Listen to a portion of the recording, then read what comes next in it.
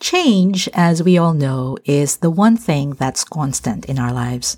And fellow midlifers will likely agree with me that change does not stop when we reach midlife. If anything, it feels as if we're dealing with change all the time.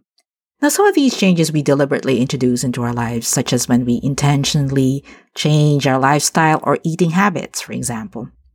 All too often, the changes are externally driven, but we know about them ahead of time, and we can plan and ease into them, such as often is the case with retirement. But sometimes, the change happens seemingly out of nowhere, or it's happening sooner than we thought, and we are caught sort of unprepared. What do we do then? That's what I want to talk about in today's episode, so buckle up.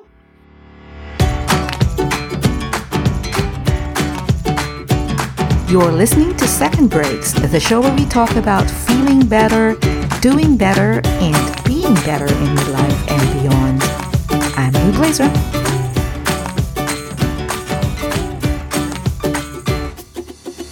I think it's not going to be breaking news to anyone for me to say that the more that we can plan for an eventual change ahead of time, the better off we're going to be when it finally happens. The process of planning something helps us get ready for the impending change.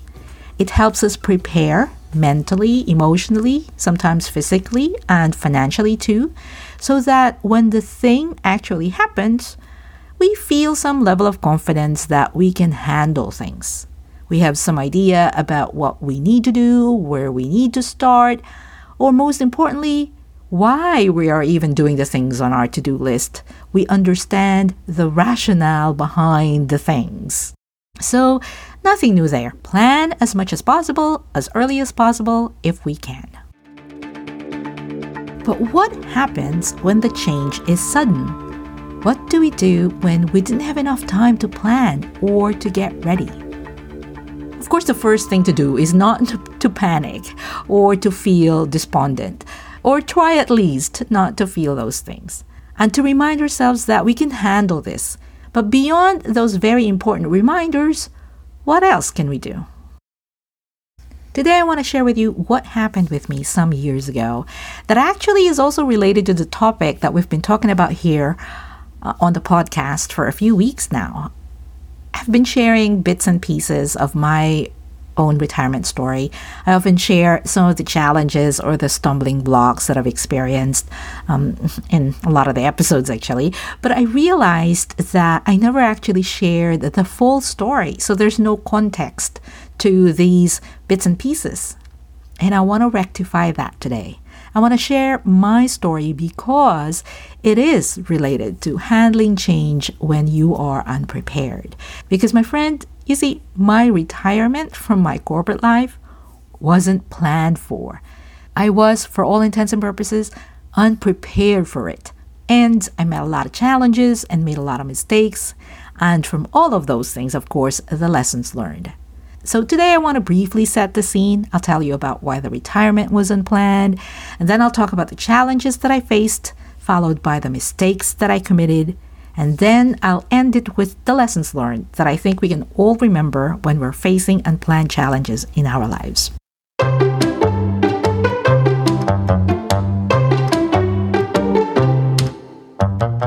Okie dokie, let's set this up. What happened? I was just turning 49 when it happened. Retirement was the farthest thing from my mind. I was at the time a senior director of IT strategy and implementation. It was a fairly significant leadership role, and I had a goal. My goal was to continue up my career track. My next step would either be as an assistant CIO for a mid-sized company or maybe even a CIO for a smaller company. So I had my plan. I was on track. And then something happened that caused me to take a big pause.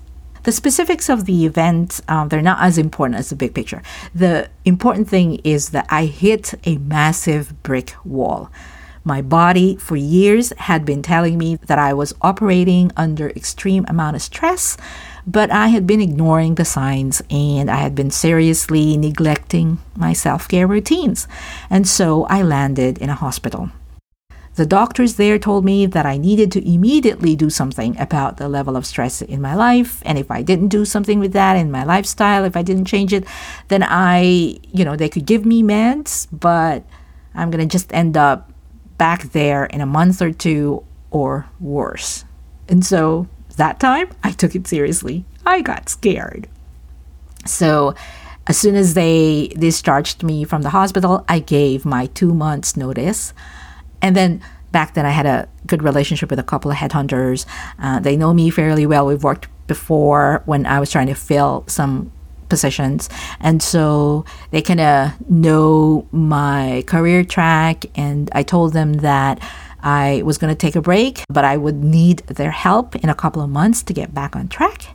And they said, no problem. They know my career history. And they said that if I took a couple of months break, that shouldn't be a problem. They're going to keep their eyes open and they're going to help me out. So off I went. I was living in New York, New Jersey at that time. And I had a condo in Florida. So I moved myself temporarily to be closer to the beach and read books, walk along the water, watch the sunrise, eat seafood, that kind of stuff.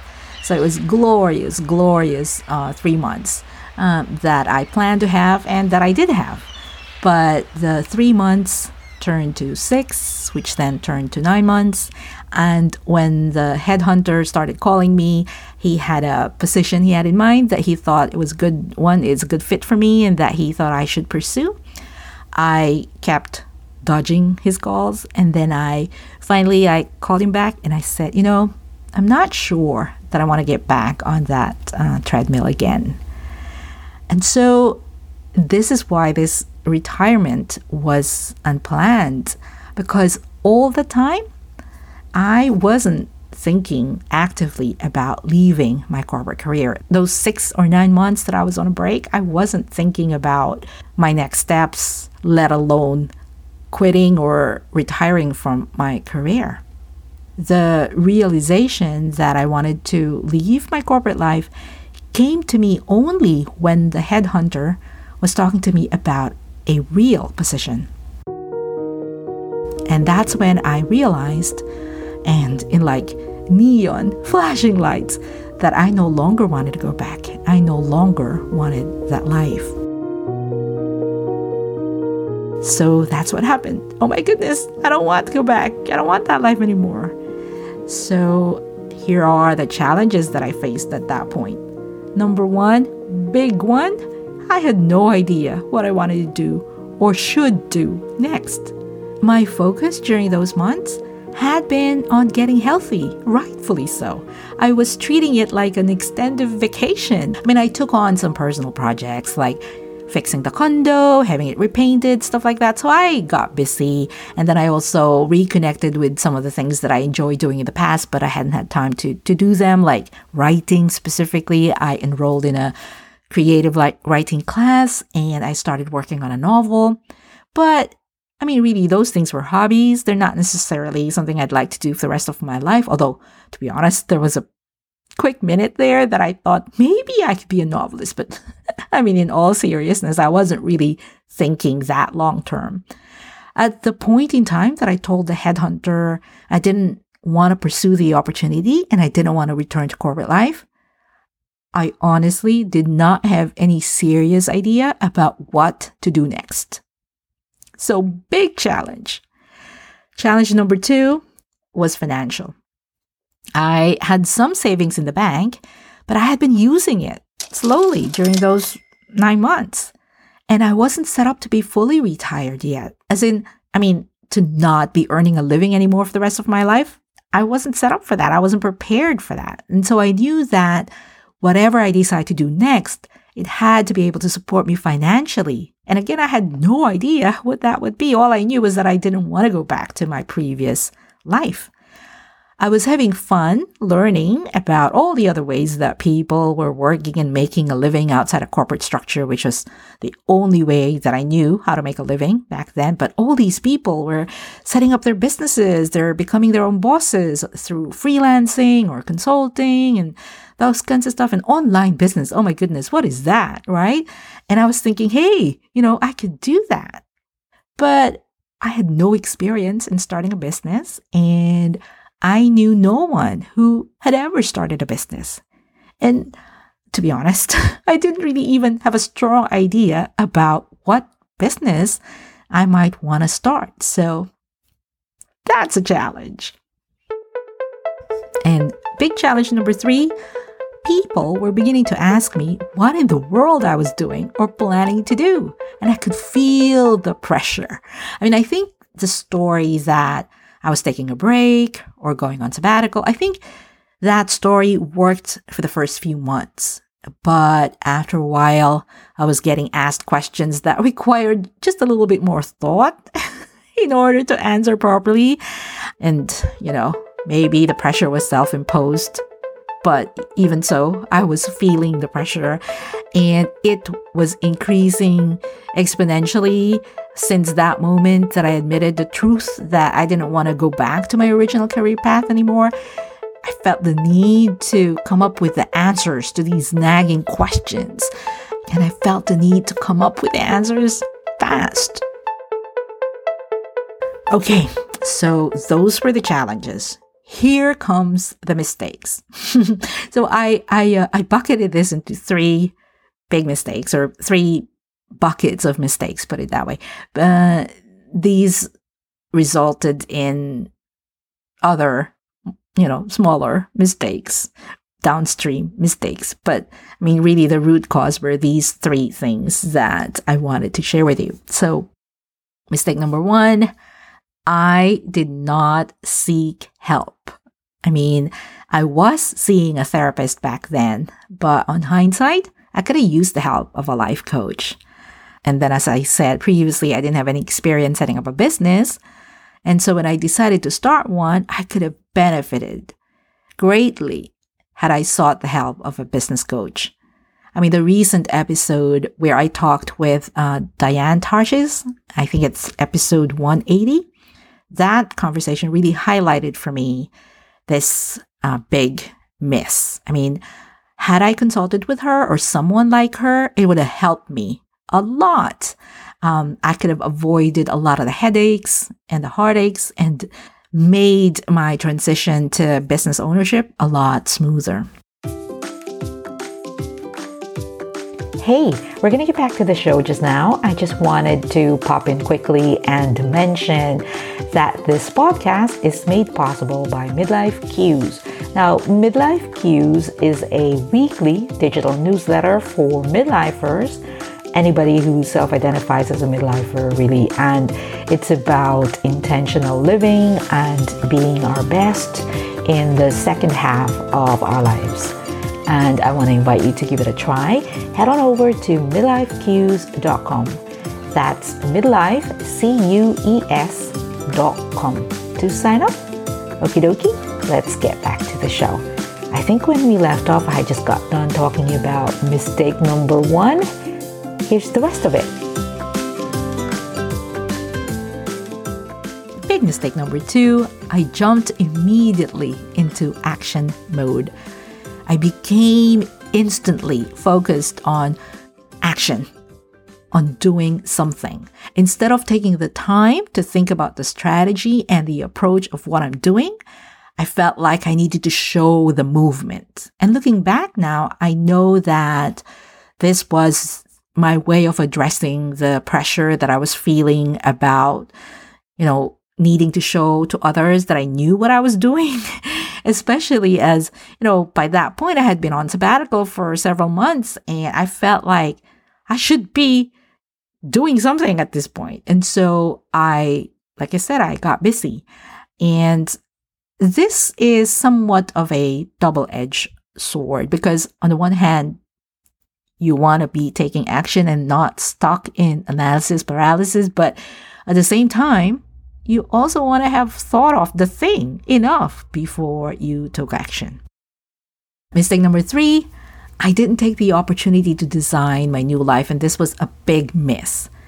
I didn't think about the kind of life that I want to be living. I didn't think about the whole picture.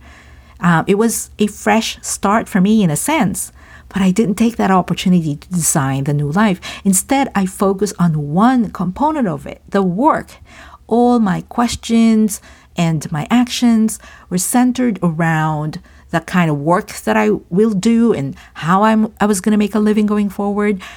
I didn't ask crucial questions like, what do I want more of in my life?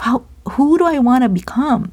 Like big questions like those that, granted, were harder to answer, but they were exactly the kinds that could help me design my new life.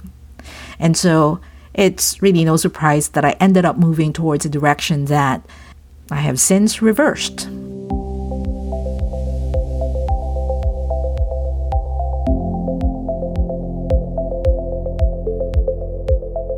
Okie dokie. Here comes the good stuff, the lessons learned, right? Because what is it? There's this saying that whether we succeed or not, we win because we learn anyway. That's exactly how I'm looking at this thing.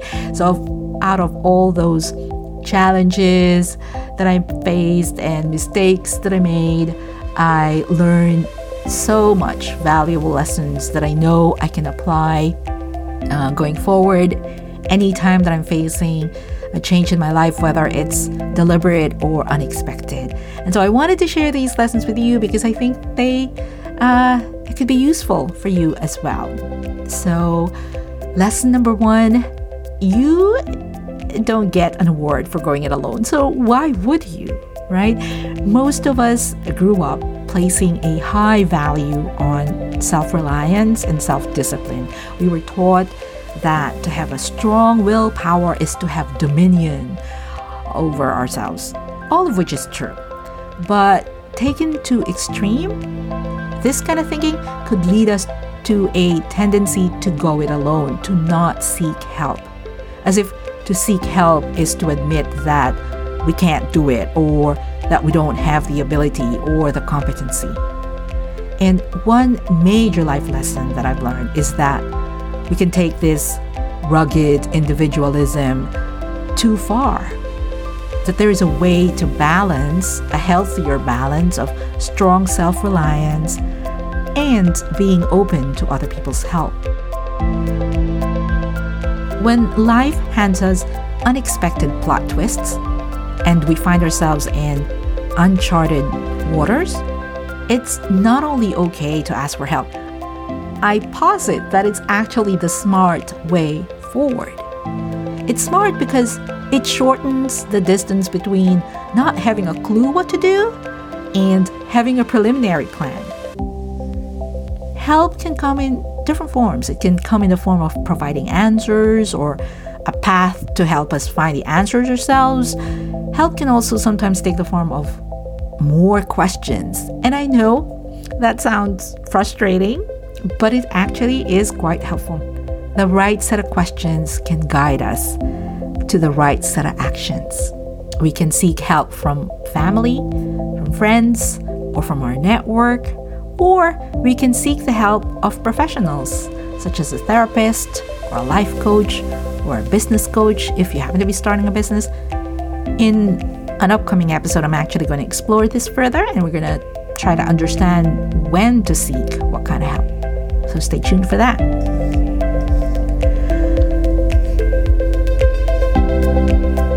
Lesson number 2, find an anchor.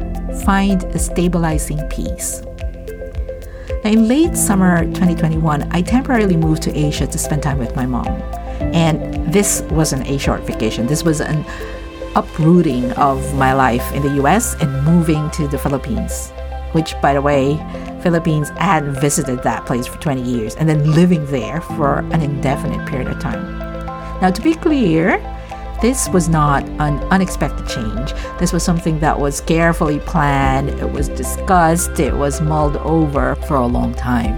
But the one thing that I did this time that helped me tremendously, something that I didn't do when I unexpectedly retired, was that I identified an anchor.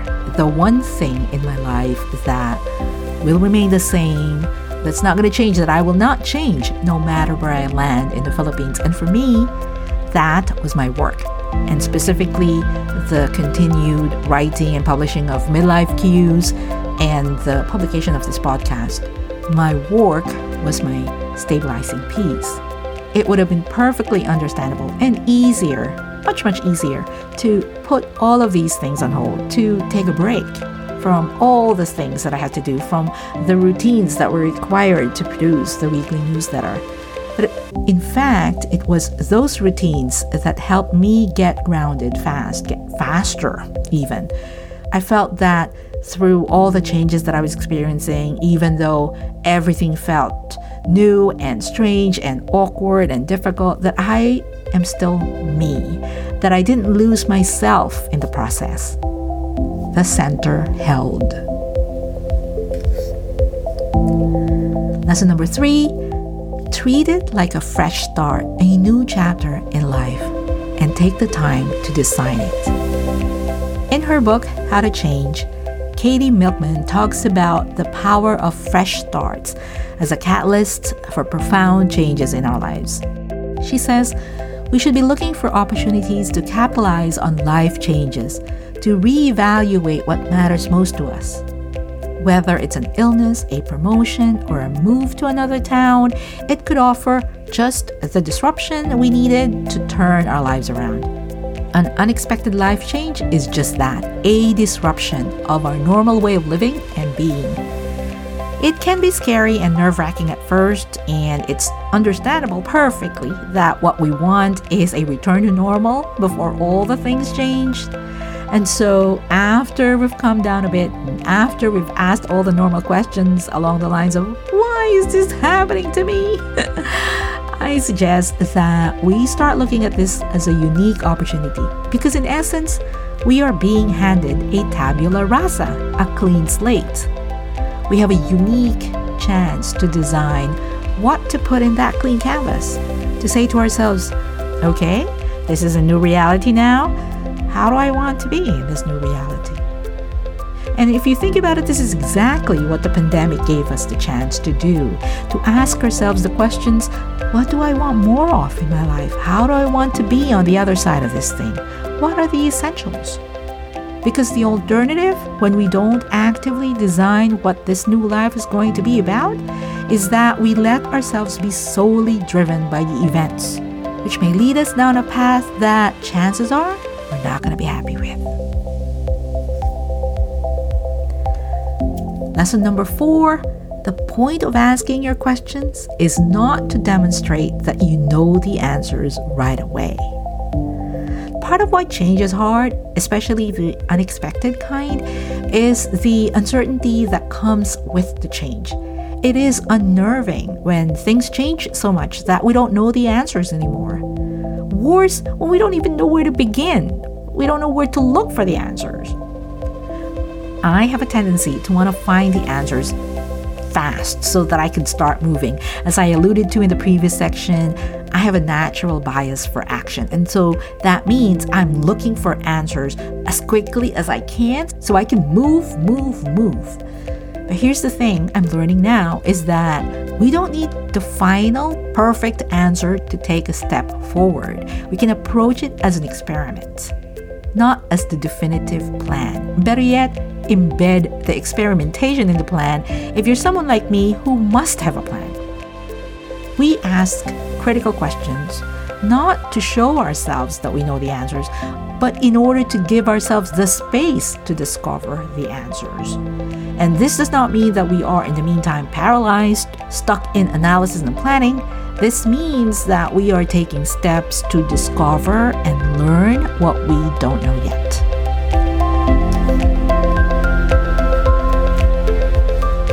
All right, to wrap up this episode, I want to ask you a few questions. What change in your work or in your life are you experiencing right now? Whether it's something you deliberately introduced in your life or unexpectedly. What's been the most challenging part of that change? And can you apply some of the lessons that we discussed today? Finding help or finding a kindred spirit through your network or a new community, taking the time to design the kind of life or experience you want to have going forward. Identifying an anchor, that part of your life that's not going to change. Asking big, often tough questions, and then taking steps forward as experiments. Unexpected life changes can be unsettling, no doubt about it. It can leave us feeling unmoored and uncertain about our future, even feeling a little lost and not having enough confidence to move forward. But by looking at this uncomfortable period as a new beginning, we can turn this into a rare opportunity to intentionally redesign our lives. That's all I have for you today. If you'd like to read the entire written version of this episode, please head on over to secondbreaks.com. Do you know someone who could benefit from this particular episode? Why not share it with them? Or share the episode on social media? You sharing the word about the podcast is the best way to reach other midlifers who could benefit from the topics that we cover on the show. And I thank you so much for helping me out. Okie dokie, I'll be back in a couple weeks with a new episode. Until then, keep on making your dent, my friend. Cool beans.